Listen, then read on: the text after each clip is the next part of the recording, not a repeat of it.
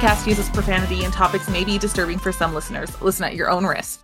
Welcome back to Hell on Heels podcast. I'm Bryce. I'm Amanda. And welcome to episode 83. Is it 83? Hold on. Yes. Yeah, 83. Okay. Yeah, you're right. I don't know why I blanked on it, but 83. Hello. I don't either, because you made the folder. I did that today too, so I forgot. No, what it is I made it on my lunch, and then I had that really long work meeting, and so everything, like, just all the penguins on that iceberg jumped off. That iceberg of knowledge. I get that. Everything before that meeting, no. Is gone. That meeting and everything before it is just, that ship sailed. Yeah. Well, no, the meeting's still there, but it's working on jumping off. Because it was an hour and a half. Ugh, that's gross. Yeah. I know. I keep hearing children screaming, but it's just the neighbors. That's fine. They do that a lot. Oh, okay. Yeah. All right. Well, welcome to episode 83. How are you? I'm pretty good. I got some veggie straws that I'm munching on. Okay. Oh, how are you? I'm good. You said you had a grievance. I was going to let you do your grievance first. Oh, okay, good. I was going to ask you, and then I was going to grievance, but cool. What do you ever get? The marbled cookie pizzas from Domino's? No. What the hell is wrong with you? I didn't know it was an option. Oh, it's wonderful. Well, it's in the desserts. It's in the desserts, but now, well, damn. Now I can't even. You can still complain. I'm listening. I have to grieve in peace, though. In peace? Yeah. Oh, wait. No, I have to solo grieve. Okay, well, I'm listening. Maybe I'll feel your pain. I just wanted to ask what they look like, because ever since I've left Mobile and we get Domino's, granted, we've always tried the same one, but every time we get this pizza, and Bryce, I love me a marbled cookie brownie pizza, whatever it's called. I love them. But they look like this now every time. This is not marbled. This is a cookie stuck in a brownie. Domino's. We have had them before, but the one time that we had them, I think they were undercooked, and we just never bought them again. This is like my only grievance, is like, it's a literal square of brownies, and they just smacked cookies down in them. Yeah. Yeah. And like, I'm still going to eat it. Obviously, I've already taken a bite. I'm still going to eat it. But, man, where's the brownie? I mean, where's the marbled? Come on, guys. Get your shit together, Domino's. Hold on. I'm pulling up pictures to see if other people have the same grievance. The pictures are a lie. Because online, it's got the pretty little swirls like an actual marble. No, not this picture. This picture looks like... Hold on. Let me just share with you. This picture just looks like they threw clumps of cookie dough on top of brownie batter. That's it. That's exactly what they look like now. But if you go to like see their website, the marbled cookie brownie, it's like so pretty. I think what it is it's angles, because you can still see that that's probably just a cookie thrown on top. And it's just the angle and how they cut it. I don't like it. It's false advertising. You can't call it marbled if you don't marble it. Okay, have you ever marbled a brownie with a cookie? No, but I've marbled a cake. Okay, but that's different. I'm just thinking cookie dough has got to be a little more difficult to marble in with a brownie. Then don't call it a marbled cookie pizza. Just call it a cookie pizza. Yeah, you can call it a brookie. I've seen those before. Brookies. It's a brownie and a cookie. I don't know what to tell you other than make your own brookies if it's that important. You know what? I might try that. And I'll bring it to Domino's, and I'll be like, this is a marbled cookie brownie. Do you see it? Look at it. You can't have marbled. It's mine. I made it. I just wanted you to see it. Oh, so I pulled up pictures and I just saw something that looks really delightful, and I'm really upset I don't have it at my house. It is, what is it? You know, the little Debbie cosmic brownies? Mm-hmm. It's a cosmic brownie ice cream. Oh, it's really good. Is it? Yeah. They have a lot of them. They have an oatmeal cream pie, which is also good. And they come in the little tubs too. Like the little personal ice creams. Yeah, Oh, I think they had a Swiss cake roll one. And they had a Nutter Butter, which I got not that great. I love a good Nutter Butter, that's a but I was bummer. disappointed in that. Yeah. I think my hopes were too high. Your hopes were too high on that one. Mhm. I mean, that's fine.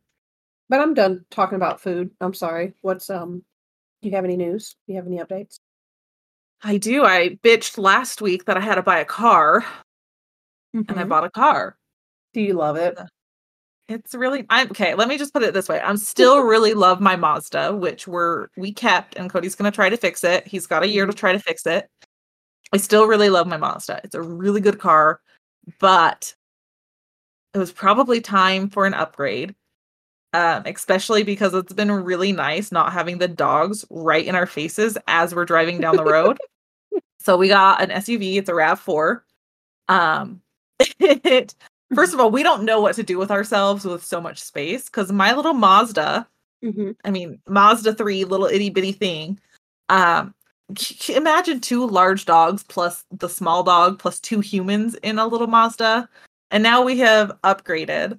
The big dogs are really upset because we bought a barrier for the hatch and the middle seat or the back seat. Mhm.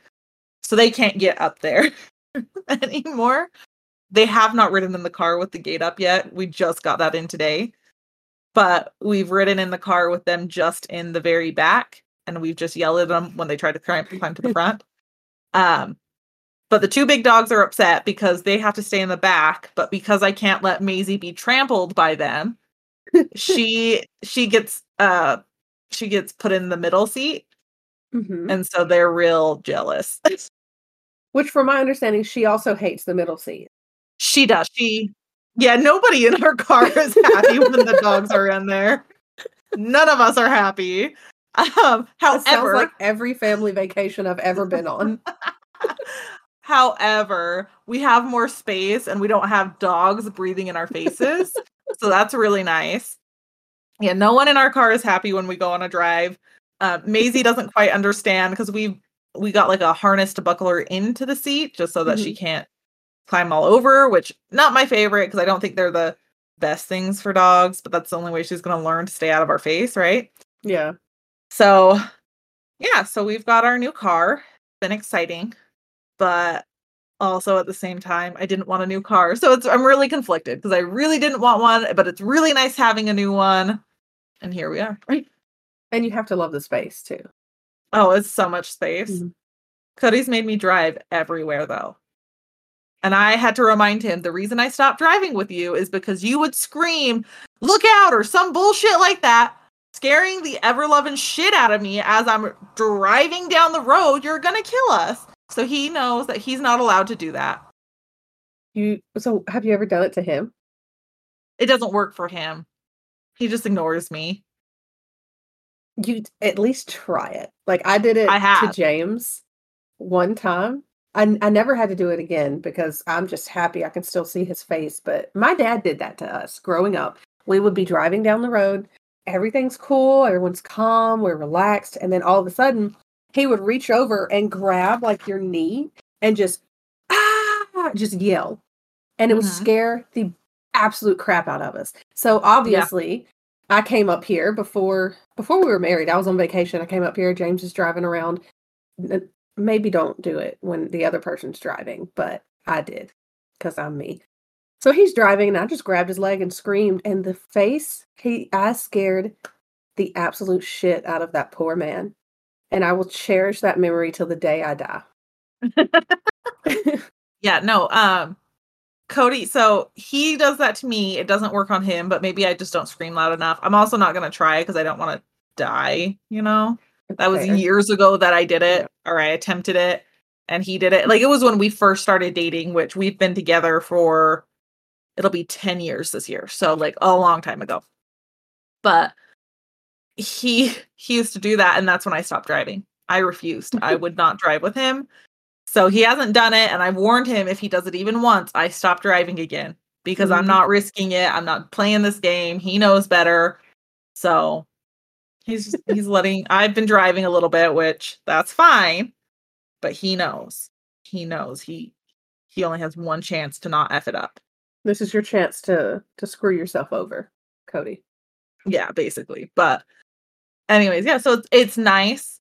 I have a lot of anxiety about it too, though, because my Mazda is a manual. And so I'm not used to not having to shift gears. So I still am finding myself driving, going to reach to shift gears and having to stop myself and go, I don't have to shift gears. I don't have to shift. Does it have the option? Like when I had my last RAV4, it had the option, like you could shift and you could move over, which is much less fun because you're literally just shifting up and down. But yeah. Have you played with it? Yeah, it does. I haven't played with it mostly because most of our car rides have been with the dogs, and I just have not wanted to fiddle around with things while I'm hurtling down the freeway. Fair point. Yeah. So While at least you're not fending off dog breath, though. Yeah, no, that's great. Even better now is that we've got a sunroof. So even if it starts getting dog breath like, we just open the sunroof. Just have that all shush to the back. I'll go back there. Smell your own breath. Yeah. Haven't had that issue with them in the very back, but we still have that option. But yeah. What was the other thing? Oh, Maisie's learning. Maisie has never been able to be like that dog that just has her head out the window because she's a jump risk. She has proven to us that she will jump. And so normally she doesn't get window time because she can't be trusted. Yeah, she can't be trusted. But now that we're buckling her in, I can give her a little bit of window time and she's loving it. She loves it. I had to run to the bank for something and I took her with really quick. First of all, my Mazda, the front window doesn't go down anymore because someone tried to break in and they screwed up my window. Which is stupid because I'm like, there's nothing in my car and it was probably unlocked, but go ahead, break my window. Oh my God, that's the best. It was probably unlocked. It really probably was. That would make me even more angry though if they broke my window when the door was unlocked. Like it's stupidest thieves ever. We've gotten like we lock our doors now, but at the time we didn't lock the door very much, especially when we were home. Like if it was at our house, like, okay, go ahead and steal any garbage we left in there or whatever. And no, we were pretty sure someone just tried to break in and broke our window. And I was like, it's probably unlocked. Do you lock your house? Yeah, our house gets locked. You know, before I moved in, James did not lock their doors. He sometimes complains that he locks doors now because I'm here. Because it's a safe neighborhood. I don't care if I live in the Vatican. Okay, I'm locking my doors. Yeah, you lock your door. It doesn't matter. Yeah. Thieves, vampires, lock your doors. Okay. Skinwalkers, just lock your doors. Okay. Exactly. Oh my God, black-eyed kids. Oh, lock your doors. Goosebumps. Lock your damn doors, guys. Did you see the TikTok of the Skinwalker goat thing? Close your door, ma'am. No, do you know what I'm talking about? Yes, but why did she open the door for it? I don't know. I have no clue. But that's why you lock your door. Yes, because otherwise you're gonna have a wet, slick back lamb with two eyes that are too large, standing on its hind legs in your doorway. Unnaturally. It did not look like it was just standing like a goat on its hind legs. It looked like it was upright and comfortable in that position. It looked like a taxidermied animal that someone just pulled out of a river. That's what it looked like. Like, it didn't look wet, but all the hair was, like, slicked down. Like, why would you open your door to that? Why would anybody in their right mind open their door? I don't even care if it's my goat. No. Don't open your door, no. You are nature's goat now. You are free. Go be elsewhere. Go be creepy on the neighbor's porch. Not happening. I'm not here for it. We're not doing this. Not today. Absolutely not. I will say, I did see someone stitch that TikTok, and she was saying, let it in. Now you have a pet demon. Go, Skinwalker demon, now you've got a pet. Let it in and love it. I probably saved that one. I probably sent it to you. The one that, I don't know if it was you or James, but the one somebody sent me, there was a woman that stitched it, and she was basically just saying, I'm sorry, I got excited. She was basically saying, close that damn door. And she just kept saying that.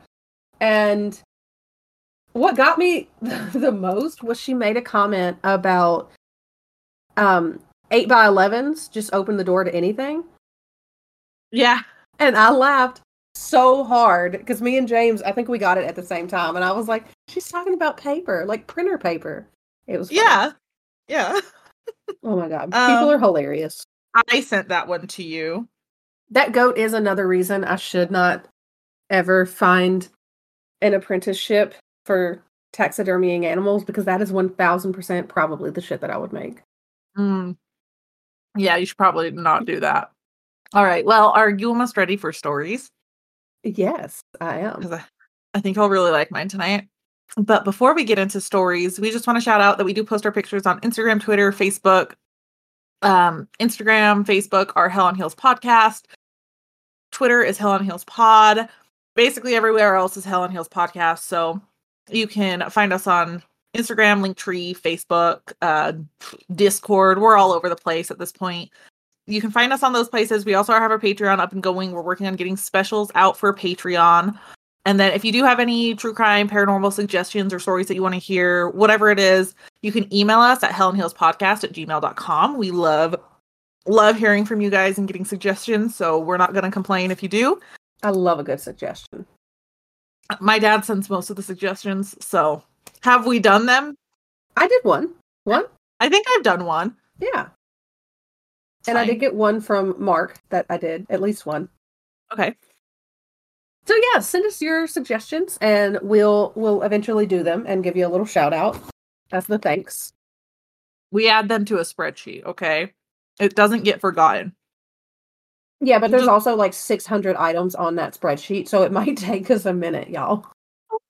And we both have dibs on like quite a few of those items. Yeah. Also, it is, to be exact, 604 items. Including the ones that we've completed. I was about to say, okay, I was just throwing a number out there, but we've completed quite a few, so it's probably somewhere around like 550. Yeah, I'm counting them right now. Hold on. 438. Oh, dang. We did more than quite a few. Well, 2 stories each episode. Okay. And we're at over episode 80. So that math it out. Okay, yeah. That sounds great. Anyways. So again, if you guys do have suggestions, we do get to them eventually. But here we are. So anyways, I think that's all I have to share. Yeah, I'm ready for a story. Okay, I think you're gonna hate this one. But it is one that's near and dear to my heart because I really hate it. So I thought I'd tell you about it. So you're gonna torment me with it? Absolutely. I'm gonna begin by telling you about a man named Bruce Nickel. He lived in Auburn, Washington, with his wife and 2 stepdaughters. He was married to his wife, Stella Nickel, for 12 years. He worked as a heavy equipment operator, and he was a recovered alcoholic. He used to drink and visit bars heavily, but he had gone to rehab, and he had given up drinking. Which is like, that's a huge deal. Mm-hmm. On June 5th, 1986, Bruce Nickel came home with a headache.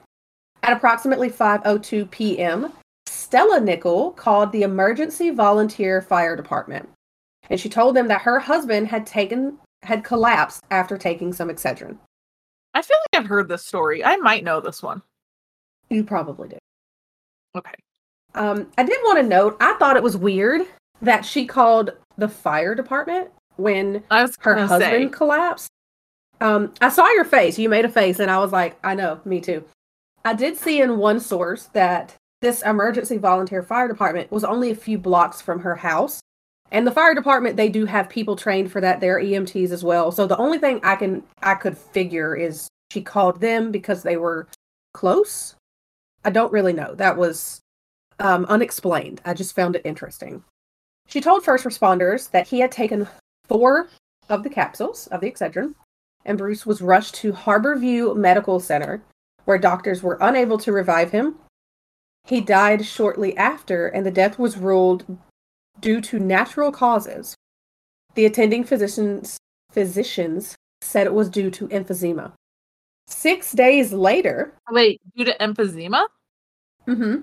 Apparently he had emphysema, and for whatever reason, that was the cause of his death. Okay. 6 days later, 40-year-old Susan Snow woke up with a headache, and she took 2 Excedrin. She started getting ready for work. She worked as a bank manager in Auburn. And Susan's husband, Paul Webb King, he also took 2 Excedrin for his arthritis before he left the house for work. At 6:30 in the morning, Paul and Susan's 15-year-old daughter, Haley, found her mother unconscious on the bathroom floor with a faint pulse. Haley later said that she'd heard a thump and the sound of water running over the sink. Susan's eyes were open and her fingers were bent and locked up, and she was having a hard time breathing. Susan was transported to Harborview Medical Hospital, where she died later that day without ever regaining consciousness. And I did want to say, Haley, I did find one article where she did speak on her mother a little bit, and she said that her mother was popular. She had a big personality. She seemed like just a really sweet woman. During her autopsy, Assistant Medical Examiner Janet Miller, she smelled bitter almonds. Do you know what that means? I ask as she's chewing. It's somewhere up here. I just don't remember. When I say it, you're going to be like, That's the one. That's what I was going to say. That it was on the tip of my tongue. It's not right now, but I know I've heard it before. I just can't recall what it is. So apparently cyanide has a smell of bitter almonds. But what I thought was super interesting was not everybody can smell it. According to health.ny.gov, between 20 and 40% of the population does not carry the gene needed to detect the odor of cyanide. I love that you call it an odor, but it smells like smells like almonds? They said specifically bitter almonds, and I tried to Google what that meant. Because, okay, I know what almond smells like. I've got some almond extract in the cabinet right now, but what does bitter almonds smell like? I don't know. Cyanide. Oh. So if I Google what does bitter almond smell like, it's probably going to come up with cyanide. Probably, but it's probably better than Googling cyanide a bunch of times, which, well, just, I'm never killing my husband, I'll say that. Not with cyanide, at least. No. So according to the CDC, cyanide is a rapid-acting, potentially deadly chemical that interferes with the body's ability to use oxygen. So that's terrifying. You basically suffocate. Luckily, Janet Miller did, I guess, possess the gene that made it possible, and she detected this smell. They tested Susan Snow, and her results showed death caused by acute cyanide poisoning. Investigators went back to the house and tested the extra-strength Excedrin used by Paul and Susan, and in this 60-capsule bottle, I should say originally 60 capsules, there were 3 left in the bottle that was positive for cyanide. 3 total left in the bottle, so they were in there when Paul took some, and he just, I guess, missed them. Okay, so it wasn't all of the capsules, it was just a couple. Okay. Right. Another bottle positive for cyanide was found on the shelf in a grocery store in Kent, Washington. And Bristol Myers is the people that produce Excedrin. They immediately recalled all extra-strength Excedrin products. And then there was a group of drug companies that came together, and they collectively offered $300,000 for the capture of who was responsible for this. Now, when Stella Nichol heard this, she went back to police on June 19th, and she told them that her husband had also taken Excedrin that morning. And it turns out that the bottles that she brought them were the same lot number of Susan Snow's bottle. So the FDA tested and found cyanide in Bruce Nichol as well. And they also found cyanide in the 2 bottles of extra-strength Excedrin that Stella had brought them. Both Paul Webb King and Stella Nichol, they filed wrongful death suits against Bristol Myers at this point. The FDA inspected the plant that the Excedrin was packaged at, and they found no evidence of cyanide at all. Bristol Myers, as I said earlier, they took this really seriously. On June 18th, they recalled all Excedrin capsules, and they warned customers not to use any that they had already bought. On June 24th, they found a cyanide-contaminated bottle of Anacin 3 still on the shelf in the store where Susan Snow bought her Excedrin. And I did look that up. Anacin 3 is another pain pill produced by a different company. So this is a completely separate medicine, completely separate company. So they're now kind of looking at it and going, well, it wasn't something that likely happened at the Excedrin factory. Right. It was probably tampered with in the store. You're onto it. Bryce is on the case. Detective Bryce. I'm on it. On June 27th, Washington State put a 90-day ban on selling non-prescription medication in capsule form. That seems like a really long time. Yeah. And like, what do you do if you have a headache? Because, like, first of all, I'm terrified, but I also get headaches. That's crazy that the state of Washington was on it like that. But they had good reason, because just 4 years earlier, in September and October of 1982, there was a series of 7 deaths in the Chicago area. The Tylenol murders. You're on it. Yeah. Yeah. Because I'm researching that one. So I did want to list the victims just in case, even though Bryce is researching it.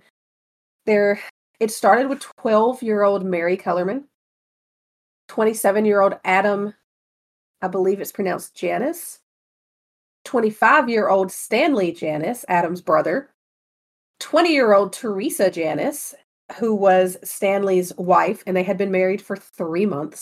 31-year-old Mary McFarland, 35-year-old Paula Prince, and 27-year-old Mary Reiner all died from cyanide contamination in Tylenol container.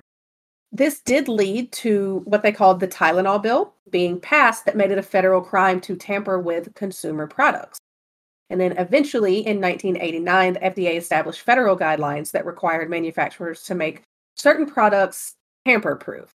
Now, the contaminated bottles, they were sent to the FBI crime lab, and tests showed cyanide powder, which we knew, but they also found green flecks of an unknown substance, and further testing proved that this was algae destroyer, and it's an algicide used in home aquarium. Since the plants that packaged the medicine was clean, as Detective Bryce stated earlier, police started investigating the possibility of product tampering. At the time of the death, Excedrin was sold in a plastic bottle where foil covered the mouth. The bottle had a plastic cap, and that cap was secured by plastic wrap. That feels kind of difficult to tamper with for me, but also I feel like where there's a will, there's a way. Like, people. I was gonna say we don't have the time or energy to figure out a way, right? Oh, I definitely do not. No. Oh no, hell no. I don't even have the energy to find cyanide. Where do you find cyanide? Don't answer that, and don't Google it, for the love of God. Investigators asked Paul Webking and Stella Nickel to take a polygraph. Paul did, but afterwards he complained about how the FBI treated him to the media, which I kind of get that. Especially when, the husband did it. That's the thing. Stella did not take this polygraph, and her lawyer told reporters that she was too shaken up. By the time they requested these polygraphs, investigators already had a subject in mind. A suspect, not a subject. The subject was math, but the subject was chemistry. The subject was chemistry. The suspect was Stella Maudine Nickel. She was born Stella Stevenson. She was born August 7th in 1943. She was born in Colton, Oregon, and she grew up in a really poor family. She had her first daughter, Cynthia, at 16. She moved to Southern California shortly after Cynthia was born, and she soon got married and had another daughter. But then she kind of ran into some minor legal troubles. In 1968, she was convicted for fraud. Oh, so minor. Yeah, just a little fraud. Little fraud. Yeah. No big deal. It's just small bits of fraud. A year later, in 1969, she was charged with child abuse after beating Cynthia with a curtain rod. Oh, that's not minor. Cynthia would have been around 10 years old. That's not minor. Here's the most frustrating part of that for me. She was sentenced to counseling for child abuse for this. What year is this again? 1969. In 1971, she was convicted of forgery, and then she spent 6 months in jail for fraud. More fraud. I feel like maybe she's not learning her lesson. I don't think so. But that's just me. What do I know? The rest of the story. Nothing. I'll tell Oh, you. okay. Damn, thanks. Jeez. I'm sorry. So Stella and Bruce met in 1974, and they married 2 years later. Now, police, they had a handful of reasons to suspect Stella. Out of the 5 contaminated bottles that were found in the country, one source said that they stated 15,000 bottles. They found 5, and Stella had 2 that she claimed that she bought 2 weeks apart in different stores. I don't really believe her, but what do I know? I feel like if that's true, she should have bought a lottery ticket yesterday. It's true, but also I don't really believe her. Do you know what else she did? I know I've heard the story, but do I remember what else she did? No. What do people always do before they kill their spouse? Their spicy spouse. I don't know. I don't kill spices. Though I do use a lot of spices in, in my food, which Cody claims could kill him. I think he's wrong. Okay, but if that were to happen, what would you do beforehand? Take out a life insurance policy. Of course, from a spaghetti salesman, obviously. Duh.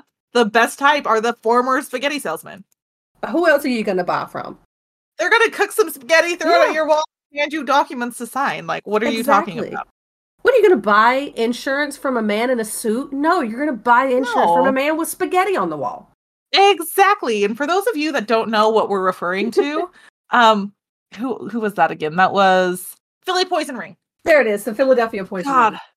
Yeah, so that story is from the Philly Poison Ring, as we both drew a blank. That's episode 77.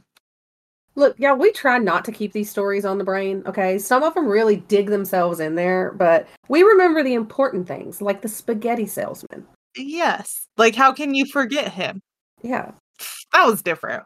He was over there just selling his spaghetti, and his life got turned upside down. His life got turned upside down. It's when he stopped selling the spaghetti, okay? That's where everything just took a bad turn. Okay. I gotta stop before I turn that song into a spaghetti song. So, no, we're not going to turn that into a spaghetti song. But yes, you are right. Life insurance policy. Ding, ding, ding. Stella had taken out about $76,000 in life insurance on Bruce Nichol. Listen, ladies, if you're gonna do it, you gotta play the long game. Get life insurance well ahead. Make it seem normal. She also had an additional $100,000 if it was an accident. Oh, okay. Which got even sketchier.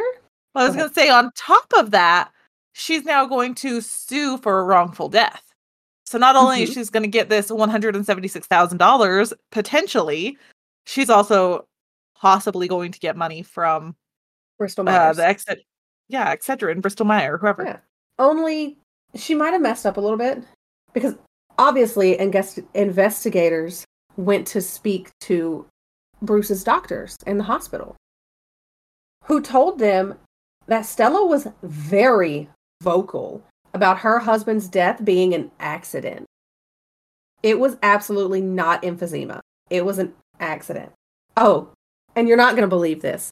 Two of Bruce's signatures on the insurance policy, they were forged.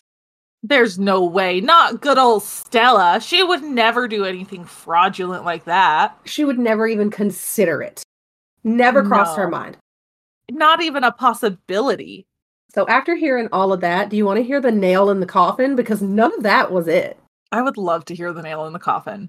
Stella had several fish tanks in her home. And they were able to link her to a local fish store buying algae destroyer. Oh, Stella. And the clerk admitted to them that they told her to crush the product before she used it. So police are suspecting that Stella Nichol used this same container that she used to crush the algae destroyer to prepare the cyanide, which would leave green flecks in the Excedrin. It's rude and not smart. Wash your shit. Gross. That's what I was just thinking, is you're gonna kill people and you're not even gonna wash your shit. You're gonna kill your people and your fish. Learn to do some dishes. Yes. Why don't you do that? Why don't you do some dishes and not kill random people, you Or piece fish. of garbage? Or fish. Why don't you not kill anything? Why don't you stop forging signatures and being fraudulent at life? Why don't you just be a kind human being? Why not Why that? don't you just stop being, I don't know. Just stop being Stella. Just stop being. Just stop being Jinx. Yeah. Oh, I'm glad that we both had that same thought. Just stop being. Yes. That's the theme of this episode. Just stop being. Stop being. Yeah. I think that's the theme of most episodes, actually. Yeah, that's what we should have named our podcast. Just stop being. Just stop being. Okay. Rebrand. Done. But we're keeping the photo. I'm going to have to reach out to Homie and have him update just the verbiage or the words. Okay. Yeah, we can do that. Yeah. No, we're not doing that, but No, ever. I like it the way it is. we may have gone through a lot of different cover photos, guys, but we still have the same name. So it's fine. Some things never change. Exactly. Stella's habit of forging. What do you mean? She would never. You were right. Again, Detective Bryce is on the case. She did not learn her lesson. She would not learn her lesson. We know that for sure.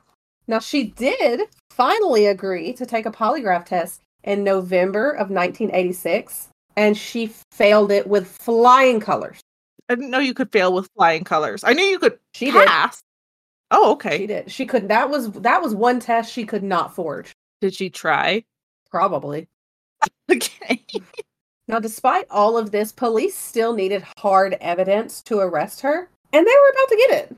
So around the time that Stella failed her polygraph test, her daughter Cynthia came forward, and she told police the funnest little story. She said that her mother had often talked to her about killing Bruce. She talked about hiring a hitman. She said, and this is, oh my God. She said that after Bruce went through rehab, he was boring. And that's why Stella wanted to kill him. Okay, hold on. Wait.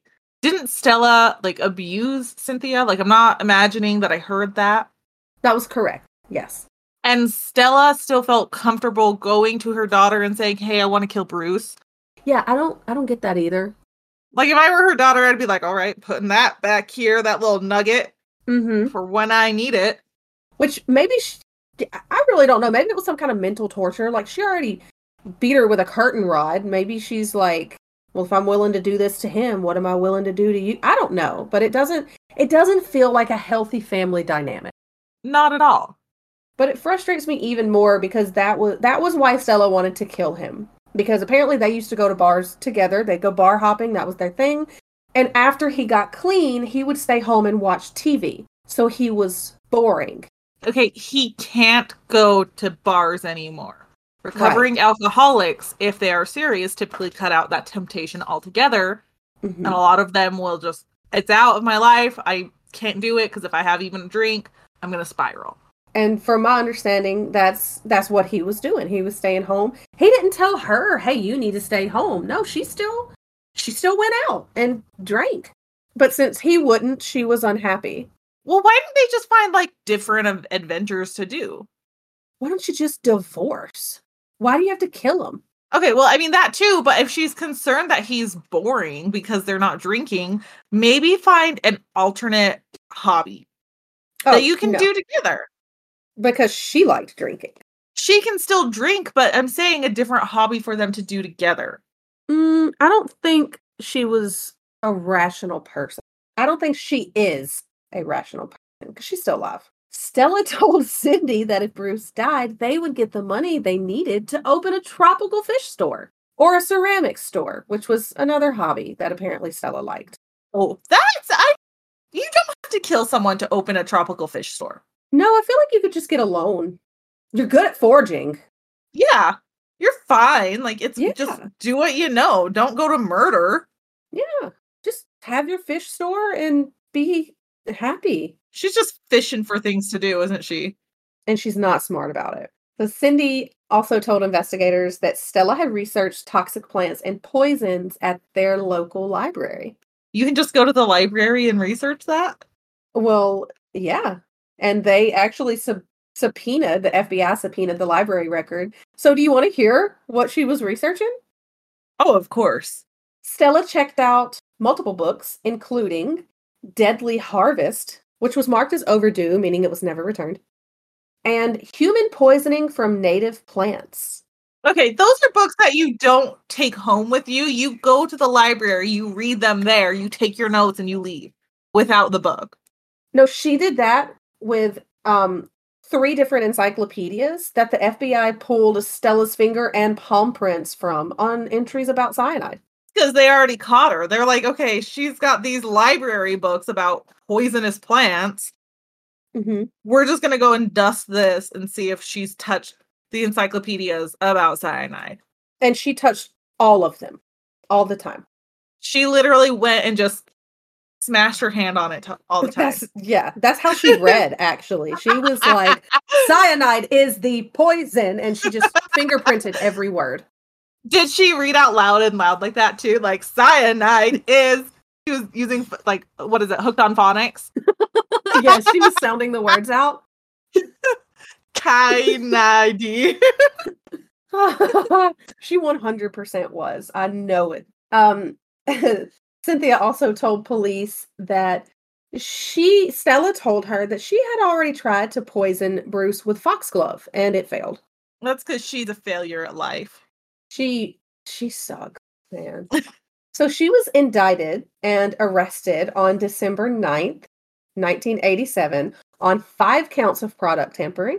Her trial was in April of 1988. May 9th, she was found guilty on all charges after 5 days of jury deliberation. Why did it take that long, guys? I was just about to ask, how did it take 5? Maybe they were winging it. They're like, listen, the longer we're out of work, the better for me. I don't want to go back. Yeah, but still, they had 36 fingerprints on one document of the definition of cyanide. Yes, that's not a literal amount, but... I'm just saying maybe they figured it out on the first day, and they said, hey, guys, if we stay here, you want to play some poker for a couple days? I mean, they have to feed us. Yeah. So the jury foreman was like, okay, one person, yeah, you don't agree with us. Just until we stay. Yes. Just, let's really ride this out for a week. We get paid for it. We want Subway for lunch. We'll do a secret handshake the day that you can agree with us, okay? Yes. They had to spend day 1 figuring out the handshake. Oh, yeah. And then they had to spend the next 4 days perfecting it. Exactly. And by then, someone's like, guys, I actually have to get back to work next week. I have a vacation coming up. I've got a vacation, okay? Get me the hell out of here. I already bought the tickets, guys. They're non-refundable. I know my family is not going with me. That's why I have to be there. You don't understand how important this is. Nichols' legal team moved for a mistrial, claiming jury tampering and judicial misconduct, and it was denied. Judicial misconduct and jury tampering? How? Tell me your reasoning. I would love to know that, but I couldn't find it. It was a secret handshake. That's what they thought the jury tampering was. That's not jury tampering. That's jury deliberation. Yeah. On a handshake. Yeah. They were still deliberating. That's what took them so long. You just shut up and accept your sentence, Stella. Maybe Stella was tampering with the jury. That's why it took so long. Is she was like, I would never. She tampered with one of the jurors, messed with their head a little bit. She caught one at the water fountain. Exactly. And she's like, do I look like a little old lady that would do this type of thing? I loved my husband. He was the love of my life. Whoa. Stop it. Okay, this is getting weird. You gotta stop reading my mind. I am reading a Google Doc, okay? That's not on your Google Doc. Bullshit. Okay, yeah, that wasn't, but still. Stella Nichol was sentenced to 2 consecutive 90-year sentences. These charges were relating to the deaths of Bruce Nichol and Susan Snow. And then she was sentenced to 3 10-year terms for the product tampering charges on the other 3 bottles that were found. Girl, bye. All sentences would be served correctly. Wait, correctly or consecutively? Neither. It says concurrently. I don't know what else. She has to serve these sentences correctly. She can't just forge her way out of here. That's not correct, okay? Sorry, all sentences would be served concurrently and correctly. Both of those. Okay. She also had to pay a small fine and forfeit remaining assets to her victims' families. Wait, what about her daughter, though? Her daughters were victims. Oh, okay. Yeah, they lost their stepdad. I see, okay. Following the trial, Cynthia received the reward money from the pharmaceutical company. Nickel, this lovely lady, Stella Nickel maintained her innocence and claimed that Cynthia lied to receive the reward money. And also, the store clerk that sold her the algae destroyer, they lied too. Oh, everyone's just a liar. Yeah, everyone else is lying.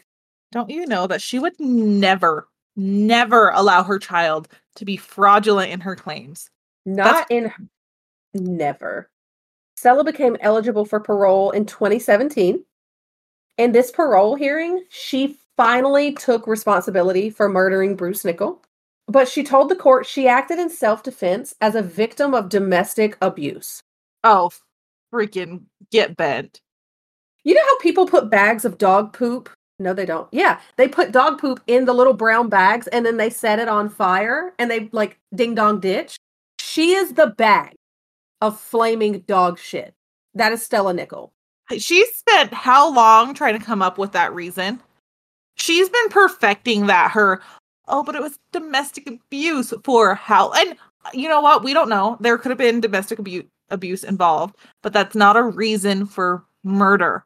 No. And the way she went about it was very much not self-defense, because not only did she kill one person, she killed 2. 3. That's what I was just about to say. Yeah, Susan Snow. What happened to her? She didn't do anything. So there's a big difference between self-defense and premeditated, because this is premeditated. She went to the library. She was looking for ways to poison her husband. Mm-hmm.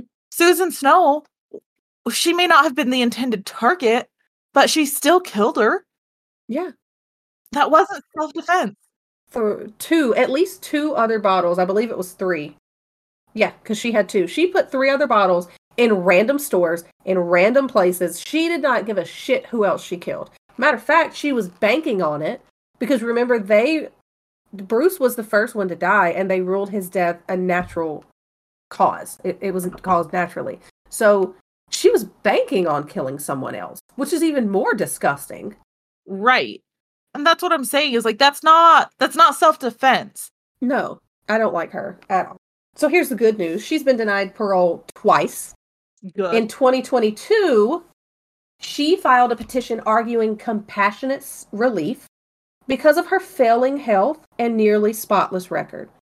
I don't give a shit that you have a nearly spotless record in prison. You killed 2 people. Kick rocks, heifer. And I don't give a shit that that your health is failing either. I don't like her. U.S. District Judge James Robart said that she doesn't qualify for compassionate release. And he also said that the Bureau of Prisons could ask for her release. But they didn't. They still haven't. Sucks to suck. They're like, I'm sorry, ma'am, a stub toe is not enough for a compassionate release. A cold? Yeah. Oh, you're sick now? Colds don't count for a compassionate release either. Oh, you're sick? Here, have some Excedrin, you monster. I hate this lady. I really hate this lady. I know you do. She's currently located in Dublin Federal Prison in Dublin, California. With good behavior, she's scheduled to be released July 10th, 2040. She will be 96 years old. However, I wanted to end this story on a light note, on a positive note. If she were to be released at the age of 96, she still faces the possibility of the state charges for murders of Susan Snow and Bruce Nickel, because she was sent to prison on product tampering charges. So even if she gets released early, if she gets released on time, they can still come back and be like, "Hi, you killed 2 people. Let's go back to court." We're on our way. Bye. Mhm. Suck it, Stella Nickel. I mean, at least you said 96? She will be eligible, or she's scheduled to be released when she's 96. Yes. Hopefully her eyesight's gone and she can't read any more books about things to poison people with. Yeah. Nobody give her anything. If you give her a book written in Braille, just have it say "you suck" repeatedly. Just don't show her Audible. Show her the same Audible. Just "you suck." Just that's all it says. Yeah. Okay. I don't like it. Well, do you want a new story or something else to think about? I would love anything else to think about. So, you know how I started the cryptids by state? Uh-huh. Well, we're doing more. Can I guess? Yeah. Is it Alaska? It is Alaska. Oh, I'm so good at context clues. Is it because everything in the pictures looks cold as shit? That and because alphabetically it's Alabama then Alaska. My OCD wouldn't allow me to just randomize it. Yeah. No, that wasn't. Oh. My brain went Alabama, Alaska. Okay, Alaska it is. I almost skipped Alaska to let you do it so that we like alternated which states, but I said, screw her. If she's not going to do it, Alaska, I'm going to do it. So I don't even know if she's going to participate in my 50 states of cryptids. But I might eventually. I told you were supposed to, but if I make it all the way through, I guess I make it all the way through without you. Like, I'm going to let you do all of them, and then I'll come in and do like Wyoming. Okay.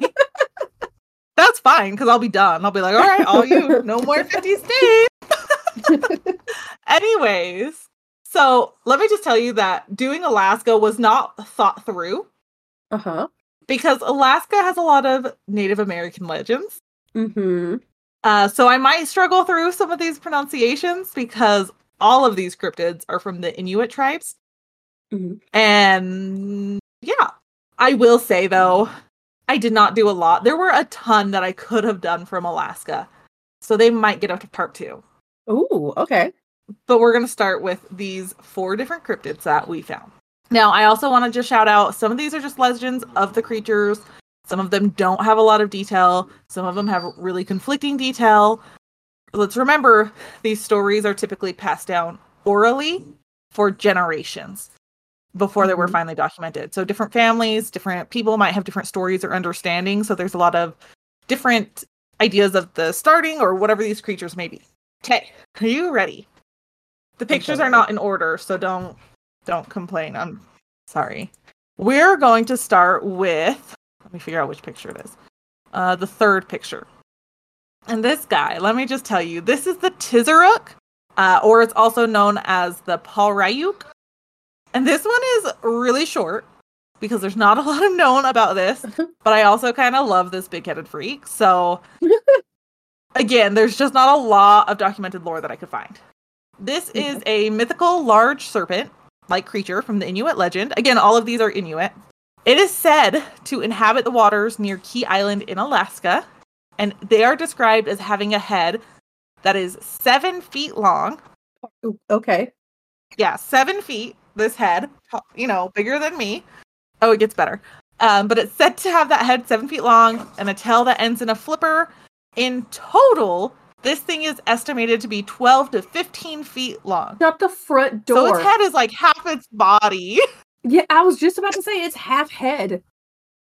That's why I said it's a big-headed freak. Poor thing. Does that mean he's got like a really big brain though? Or is it like dinosaurs where it's the size of a peanut? No one's told me how big its brain is, but that's very possible because no one's caught one to see how big its brain is. That's fine. We're on the case. Okay. Now, there's a ton of different descriptions of the creature. So, first of all, some accounts claim that it has thick fur, a crocodile-like or snake head, short horns, a long tongue, and instead of a flipper, it actually has like a fish-like tail. Where are the horns? On his head? On its head. Okay. Yeah, the picture I included was just one of the pictures I saw. I didn't include all of the descriptions pictures. Gotcha. Another description is that this is more of a giant eel-like creature. and it has transparent skin or flesh, and you can still see its victims being digested in this version because its flesh is transparent, but ours is not. I don't know if I severely dislike that or really love it. I don't know either. I was really torn. I'm really interested because I'm imagining, the little fish that are see-through that you get in like for whatever little fish tank.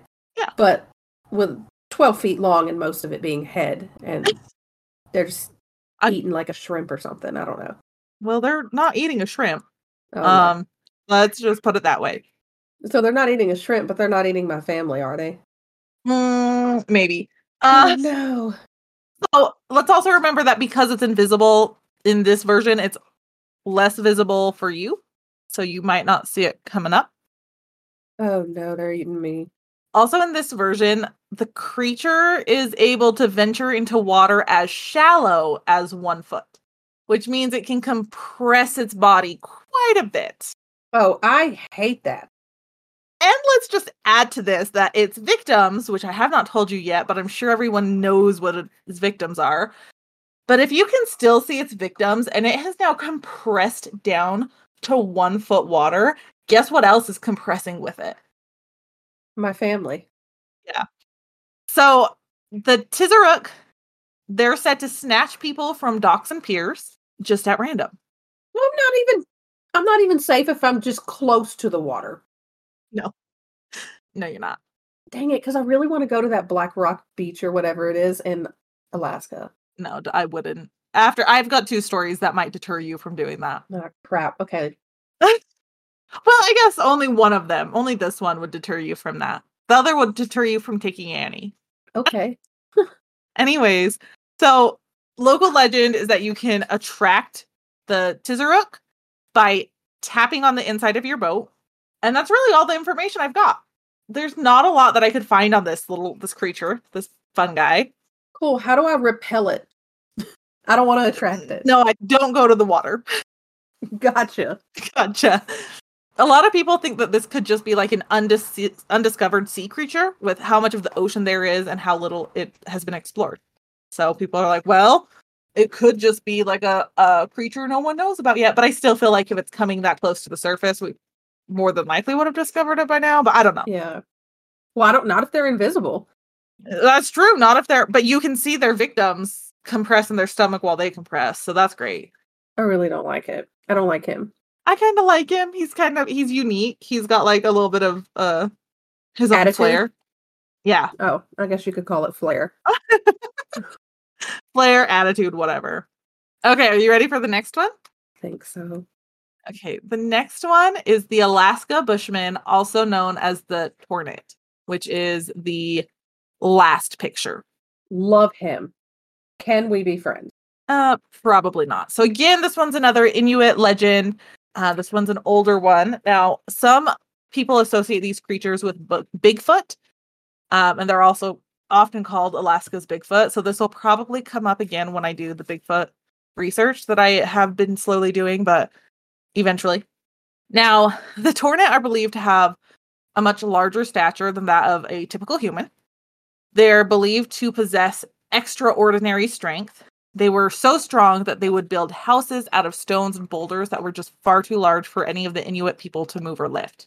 They had long arms, really long legs. They were human-like, but many described them as presenting more like a giant ape because they were often covered in hair. And many people said they would be mistaken for a bear. Even with their physical advantages, though, the Tornit had some disadvantages.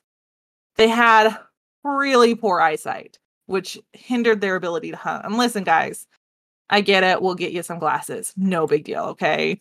I've got a doctor. He set me up. I can drive so well now. I mean, I could drive okay before, but now I can see, and that helps.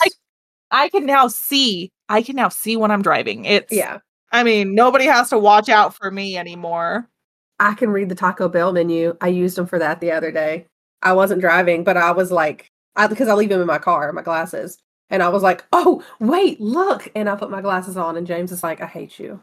And you're like, I don't need you to read to me anymore. I don't need you to love me. I can read my own Taco Bell menu. And I still want a Mexican pizza. I did get a Mexican. Yeah, you know me so well. Yeah, I know. So they had poor eyesight, hinders their ability to hunt, and they often smelled like they had either, on the good days, they had just been sprayed by a skunk, or on bad days, like rotting flesh. Okay. So they don't have good days, is what I'm hearing. Yeah, they have their bad days too. Now, the origin story starts off with the Inuit and the Tornits living peacefully with their villages nearby each other. Not like intermingled, but nearby. Okay. They even shared common hunting grounds. And in some renditions, it stated that they may not have been hostile towards each other, but they weren't necessarily friendly with one another either. Because the Tornit were known to steal from the Inuit. Well, that's not nice. I know, it's not very nice. At least you can smell them coming. A valid point. Or some would say there would be conflicts, but the Inuit may have been wary to act, as the Tornit were so much larger and so much stronger that they weren't really in a position that they could attack. They were bullies. That's what I'm hearing. Yeah, so the Inuit kind of dealt with it in some versions. Now, the Inuits were known for crafting kayaks, and I mean, this really benefited them because that helps them with hunting in many different ways. Mm-hmm. The Tornits were just not able to master the craft of kayaks. They just never could. And the Tornits were also aware of the advantage that the kayaks gave the Inuits. So one day, which in some renditions this happened quite frequently, where the Tornits would quote unquote borrow a kayak for the day. Borrowed without asking? Yes. So a young Tornit would borrow one of the Inuits' kayaks. And again, it's borrow without permission, intent to return. Well, this Tornit would go on to damage the underside of the kayak, and the young Inuit member was livid. He was sick of their shit. He was done, and he let his anger simmer. Just simmers and simmers until that night when this Inuit member would go on to stab the Tornit in the nape of the neck in its sleep, and it would kill this Tornit. Whoa, okay. Whoa, that's... The rage was simmering, okay? It had gone past a simmer, it was boiling. I was on his side at first, and now I'm kind of like, maybe we should have talked this out. Maybe we should have journaled our feelings. Not that I'm defending them, I'm just going to say they also had potential tensions that had kind of pushed this also from previously stolen things, not just the kayaks, but goods, hunting grounds, and then also a fear of them in general. Yeah. So it might have been like a couple things, and this just was his push me over the edge moment. He's ballsy, I'll give him that. Yeah. Well, I guess it kind of worked out for the Inuit because the Tornits, they became very fearful because they potentially knew that the Inuits were not thrilled with the Tornits in general, and there was already tension there. And the Tornits would just flee. They would just flee the area, and since then have rarely been seen. Oh, okay. So this guy's kind of a hero. Yeah, kind of. Since then, a lot of bush hunters are rumored to disappear, either never being found or being found dead and mangled. The hunter and Tornits, they no longer share hunting grounds, so when they see one another, I mean, whose hunting ground is it and who's going to win? Now, again, this is just one version of that story. There could be countless versions. This is the one that I could find documented on the internet, okay? And like I said, in another version, the story with this creature, they recall tensions between the groups, and some recall that the Tornit were actually hunted by the Inuit as like game, rather than they're over in their village, we're over in ours. So there's the possibility they were hunted. Others recall that the Inuit and the Tornit were not fond of each other, and this may have been because the Inuit believed the creatures to be morally repugnant, dim-witted, unpleasant, and vicious creatures. Okay, some of that's a little far. They just stink. They can't help. They don't have barbers, I assume. Well, many stories also tell that the Tornit would attack villages when men were away with the intent to kill the women and children of the villages. For what? Okay, you gotta stop jerking me back and forth like this. I'm over here like I'm on the Inuit side, and then you say something, and I'm like, they're not dim-witted, they're just misunderstood. And then you're like, they killing women and children, and I'm like, set them on fire. Not the women and children. Yeah, there's so many different conflicting stories about the Inuit and the Tornit, so it's really interesting to read those. And that was really brief, short of the Tornit or the Alaska's Bigfoot. I'll probably touch on it again when I do Bigfoot. Okay. Okay. How do you feel about the Tornit now? Man, I don't know. I can't tell if he's misunderstood or if he just sucks. I don't know either, but I threw him in. All right. The next one is the Adlet. Again, I'm just going to say it's from the Inuit legend, or Inuit legends. And the Adlet are said to be a race of people with the lower body of dogs and the upper body of humans. They are taller than that of the typical Inuit person, and they are known for being able to run quickly, and some people will depict them as cannibals. Do they run on 2 feet or 4? Like, do they run like a dog or a human? I think they just run on 2 feet. I don't know. Mhm. Because there's a lot of different ways that they're depicted, so it could be 4, it could be 2. The picture I included was more true to the description that I saw, because it's the upper part of a human, but the lower body of a dog. And a lot of the pictures look more like kind of a werewolf rather than half human, half dog. Okay. Now, these creatures were believed to be the offspring of an Inuit woman and a very large dog. Oh. All the sources I saw mentioned this was through what they called an unnatural mating, but I'm not sure if this was like bestiality or something more supernatural, but I think it's more supernatural based on the rest of the origin story. I'm uncomfortable, but I'm with you. Me too. Now, it's believed that this woman, she would go on to marry this large dog, and she would give birth to 10 children. That poor woman. At the same time or separately? I understood it was at the same time. Oh, so she gave birth to a litter of children? Yep. That's terrifying. Of the litter, half were said to be dogs, and the other half were said to be Adlet. And due to this woman and her family, they end up being sent to a remote island. And it's believed that the Adlet were really healthy eaters. They really liked food. Okay. So the woman and her dog husband, they are sent off to this island, and they are given the instructions by her father that the dog husband was to swim to shore, swim to the main island every day, and the grandfather would provide meat. He'd put it in a boot or boots around the dog husband's neck, and he would swim back and provide for the children. That feels unsafe. Like, look at this other thing in the water.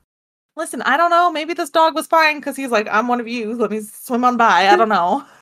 Okay. But so the dog husband would do this. He would swim from this remote island to the mainland every day, and the grandfather would fill his pair of boots, and he would go back. That was until one day when the grandfather was said to fill the boots with rocks, drowning the dog husband. What the hell, Grandpa? He did not. Some of the origins of the story really talk about this woman, and she just rejected all of these perfectly fine suitors, but then went and married this dog husband. And her father was not thrilled about this because she had all these other suitors, but she married a dog. She didn't want him. Apparently not. Oh my God, I was sitting here just thinking too, like, oh, he's such a good dad to his puppies and puppy children.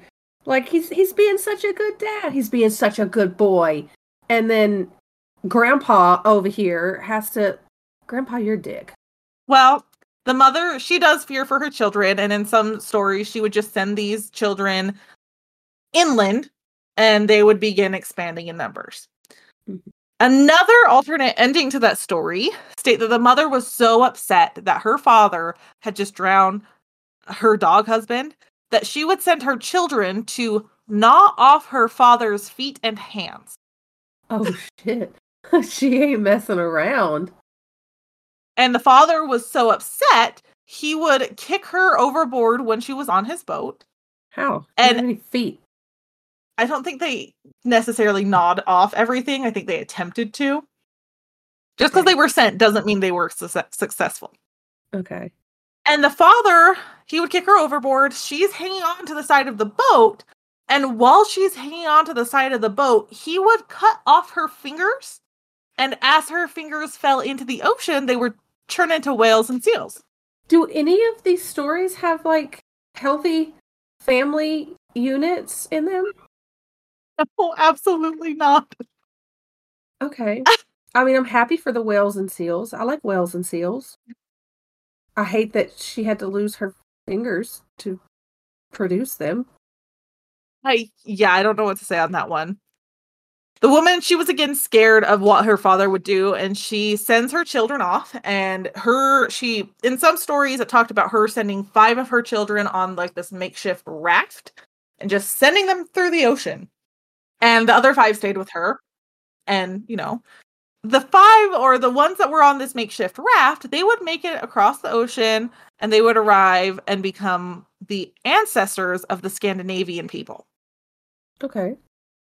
So some believe that maybe this is how they kind of integrated how like the Scandinavian people came to be in their lives, and that was kind of their way of saying, oh, that's where the Adlet went, is they went and became the Scandinavian, whatever it was. So they kind of integrated that. But they would go on, the Adlet would go on to be portrayed as aggressive and savages who would attack any man that they crossed paths with, though most stories end with the man being the victor and not the Adlet. So, in the man's defense, that was self-defense. In the Adlet's defense, he started it. He walked by. Wait, are we talking about the grandpa? No, we're just saying any man. Oh, okay. I was talking about the grandpa. Okay. No, the grandpa maybe possibly had his feet and hands not off. We don't really know. I did want to ask, I'm sorry, we're far away from this topic, but I can't let it go. What was the grandpa's plan? And I know you might not know that, but like he's mad because his daughter turned down all these perfect, great suitors that he liked and she didn't. So he just destroyed her family and then cut off all her fingers and then what, sir? I don't know his plan. I didn't see it in the retellings that I saw. I guess it could have been like revenge for her disobeying him in a way. I don't really know. I don't like him. He's toxic. I'm sorry. Now, these are not only known to the people of Alaska, but they're also found in the Inuit mythology of Greenland and the Labrador and Hudson Bay coast in Canada.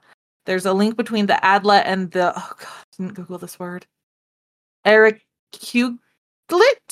peoples of Greenland and Baffin Islands. Yep, I nailed it. Done. You did great, yeah. And just to throw it out there, I know I keep saying it's a dog husband, but some people believe that this could have been a werewolf or a Wendigo, because it always mentioned that it was a really, really large dog. So a lot of people believe that it was likely a werewolf or a Wendigo, a large, more mythical type creature. And that's why I said it was probably more supernatural than just like a dog. Okay, that makes sense. And that is the legend of the Adlet. And we have one more. Are you ready? Am I going to like this one or am I going to hate it like the rest of them? You're going to hate it because it's the last one. And if it's the only picture that's left, which is the second picture, and that's horrible. Oh, I thought it was kind of intriguing. Like the Adlet, I just feel bad for. I don't know what to say. But the next one and our final one is the Kalupalit.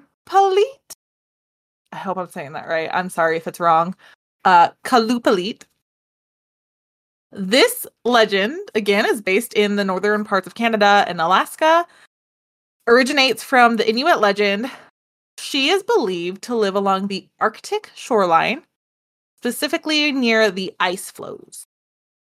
And it is described, or she is described as being human-like with green skin. And her skin is also slimy and bumpy. She has long hair, very long fingernails, or some describe them as claws. She has webbed hands, scales, and fins, and the fins are often described as coming out of their head, back, and torsos. 2 flippers, one with special powers we'll talk about. or potentially special powers, and predominantly described as female. They are also described as smelling of sulfur. You're losing me because you started with human-like, and we are getting farther and farther from human-like. Human-like, she stands and walks on two legs. Physically, so looks like a human, aside from the other webbed hands, fins. Aside from literally everything else. Everything else. Yes, but she's human-esque, okay? And she has hair like the girl from The Ring. She does in that picture. She's also known to wear an amotik, which is a parka that the Inuit woman would wear, and it would actually hold a child against the back, like in a built-in baby pouch. I've seen these on TikTok, and it's so interesting. I don't like that she has one. Yes. Oh, I don't like that this humanoid creature has one. I don't like that. And this child does not look happy to be in there.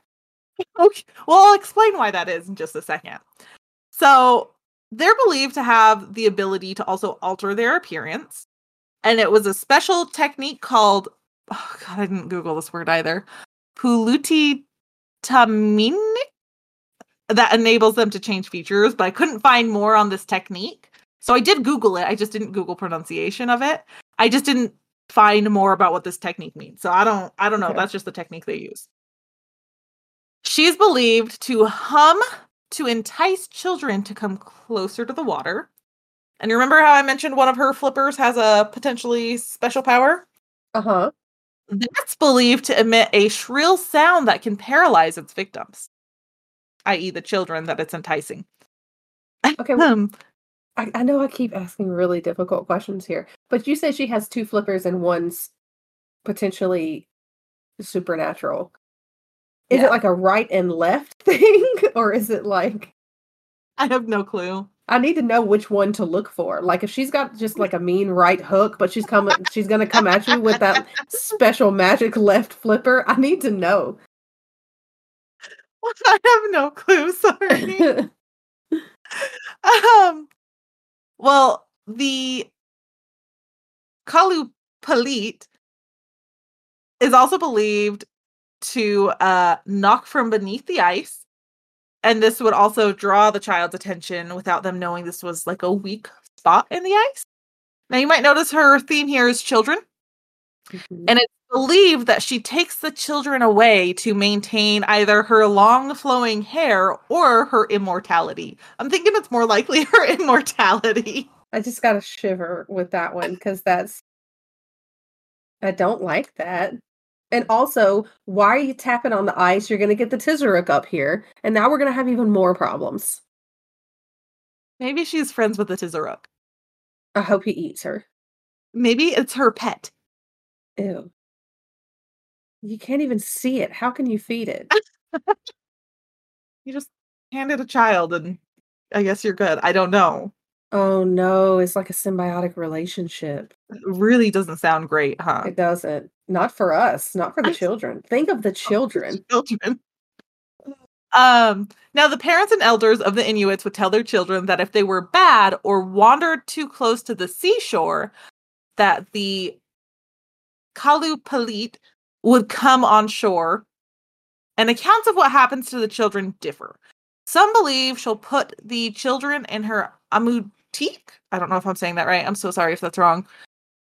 But she would take them back to the sea with her and raise them as her own. But they would never see their families again. Which that one's pretty mild if you ask me, that version. Like, she's just going to take you and raise you elsewhere. All right. Like, that's mild comparatively to the rest. Some state that as soon as she has the child, she will devour it. Oh, great. Wonderful. Let's just jump right into it. Yeah. That one was a 180. Woo. Yeah.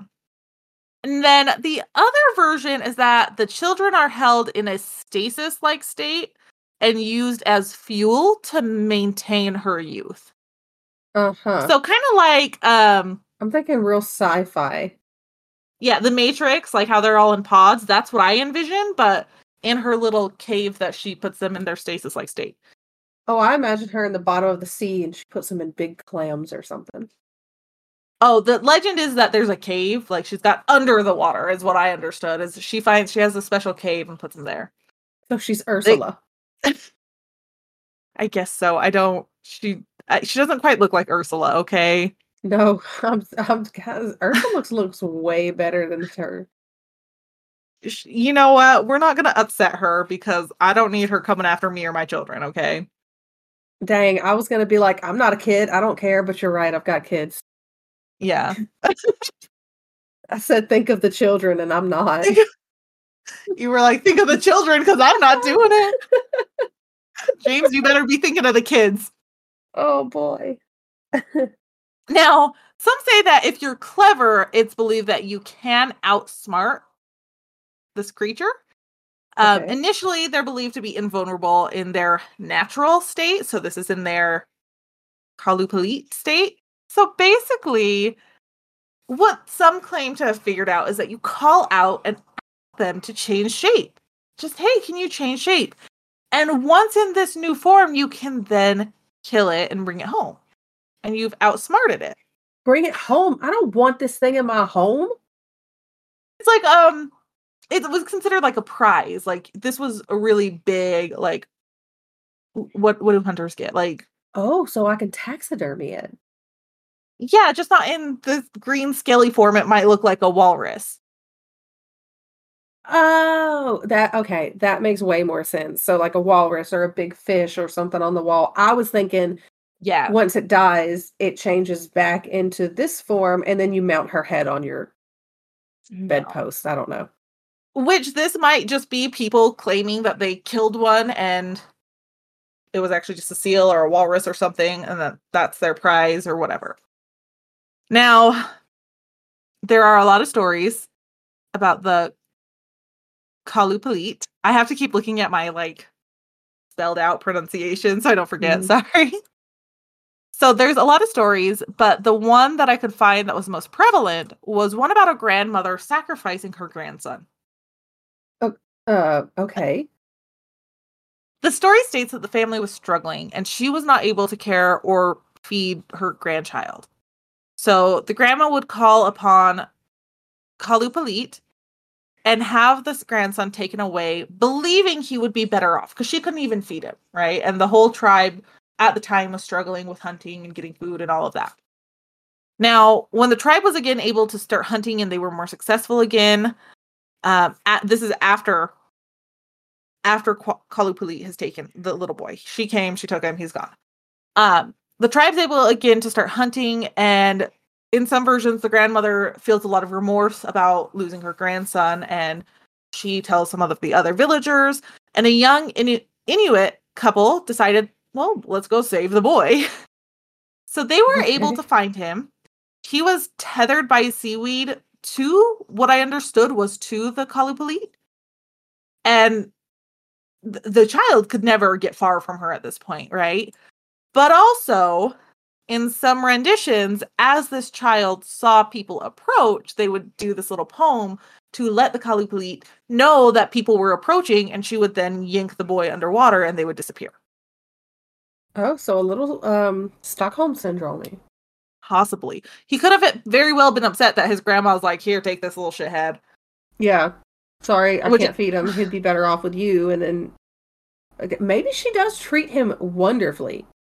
You know what? She might, because she had him on that leash and she was watching him. She kept him. Mm-hmm. He was alive, he wasn't dead.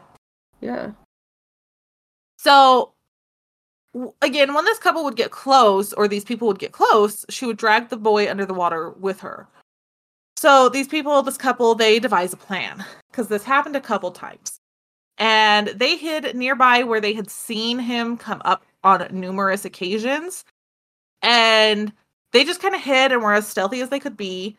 And as soon as they saw him, in some versions, they would cut him loose. In other versions, they would cut him loose as soon as the sun rose. I don't know what significance that had. Okay. But he was then free of the Kalupalit. And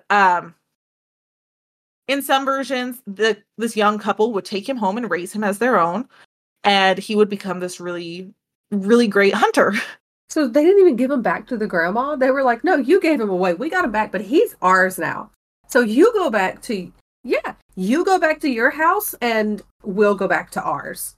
Yeah, so in those versions, they're like, he's ours now. Sorry. But he would become this really great and well-respected hunter in versions. And that's the end of that story. Like, they cut him free. He's home. New family. Done. Again, there are different variations of the story, one including that the grandmother did not give the child to this creature because of their struggle, but rather as punishment for the child's misbehavior. Granny, what the hell? I don't know what to tell you there.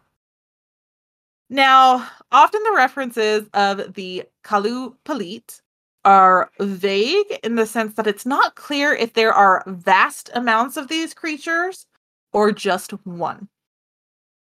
I don't like that. Nobody knows. I think I would like it less if it was just one. I think so too, because that would mean that even after people claim to have killed it, she's It's not still dead. around. Yeah. Sorry, bud. That's a regular seal just hanging out in your living room. I know, right? Now, it's often referenced that the purpose of the story was actually to keep the children of the Inuit tribe safe. The Inuit lived in freezing conditions, ice, freezing cold water, very dangerous conditions.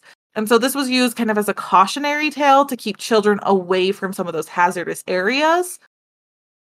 Which I feel like if my parents told me that this creature was going to come get me if I got too close to the water, I'm not going anywhere near the water. I was going to say 100%, but also I'll be really curious. I would be like, I'll stay home. Bye. I would be there tapping on the ice, like Miss Green Lady. You're like, Kalapalit, where are you? And where Let me is your brush your pet? hair. You're like, where is your pet Tizaruk? Yeah, I've got a brother that just won't leave me alone. I will sacrifice him. But that is the legend of the Kalupalit. And those are the creatures I'm covering today. I know I already mentioned it, but Alaska has a lot more. So they might get a second part later for their cryptids. I haven't decided yet. And I know this was just focused on the Inuit legends, but these aren't even all of the Inuit legends. There's more than that. So I could go on for days with these legends. I mean, as of today, is it Kalupalik? Is that how you say it? Kalupalit, yeah. She's my favorite. Like, she's Something else. yeah, she's something else. She looks like something else. She's like the Alaskan Krampus. Kind of, except for she's there year round. Yeah. She's there year round. She's snatching your kids. She's taking them to the ocean. And I love the picture that I've shared. She has two kids, just both screaming. Yeah. I assume screaming. They don't look pleased. No, they do not. But I also think when you look at the picture, she had to have tapped on the ice from underneath to get their attention. She's like in a hole in the ice. Yeah. Yeah. So she was like, come here, little children. But the one in her arms looks like Annie when I'm trying to put her in the crib. That looks like Annie anytime you hold her and she doesn't want to be there. Yeah, she's a free spirit. She doesn't like being confined. She's a wild child. She really is. Okay, any questions about any of them? Because I probably can't answer them. I think I've asked them all. I feel like I had a lot of questions today. Yeah, I don't know how to answer them because these are just legends. They didn't really go into detail of how they ran, if it was 2 legs or 4. Look, I don't know why my brain works the way it does, okay? But you said they were really fast runners, and I was like, oh, I bet they would be. I wonder how that works. I have no idea. And like I said, so for that one, which I've already blanked on the name, the Adlet, there are so many different depictions of them. Some of them more werewolf-esque than half man, half dog.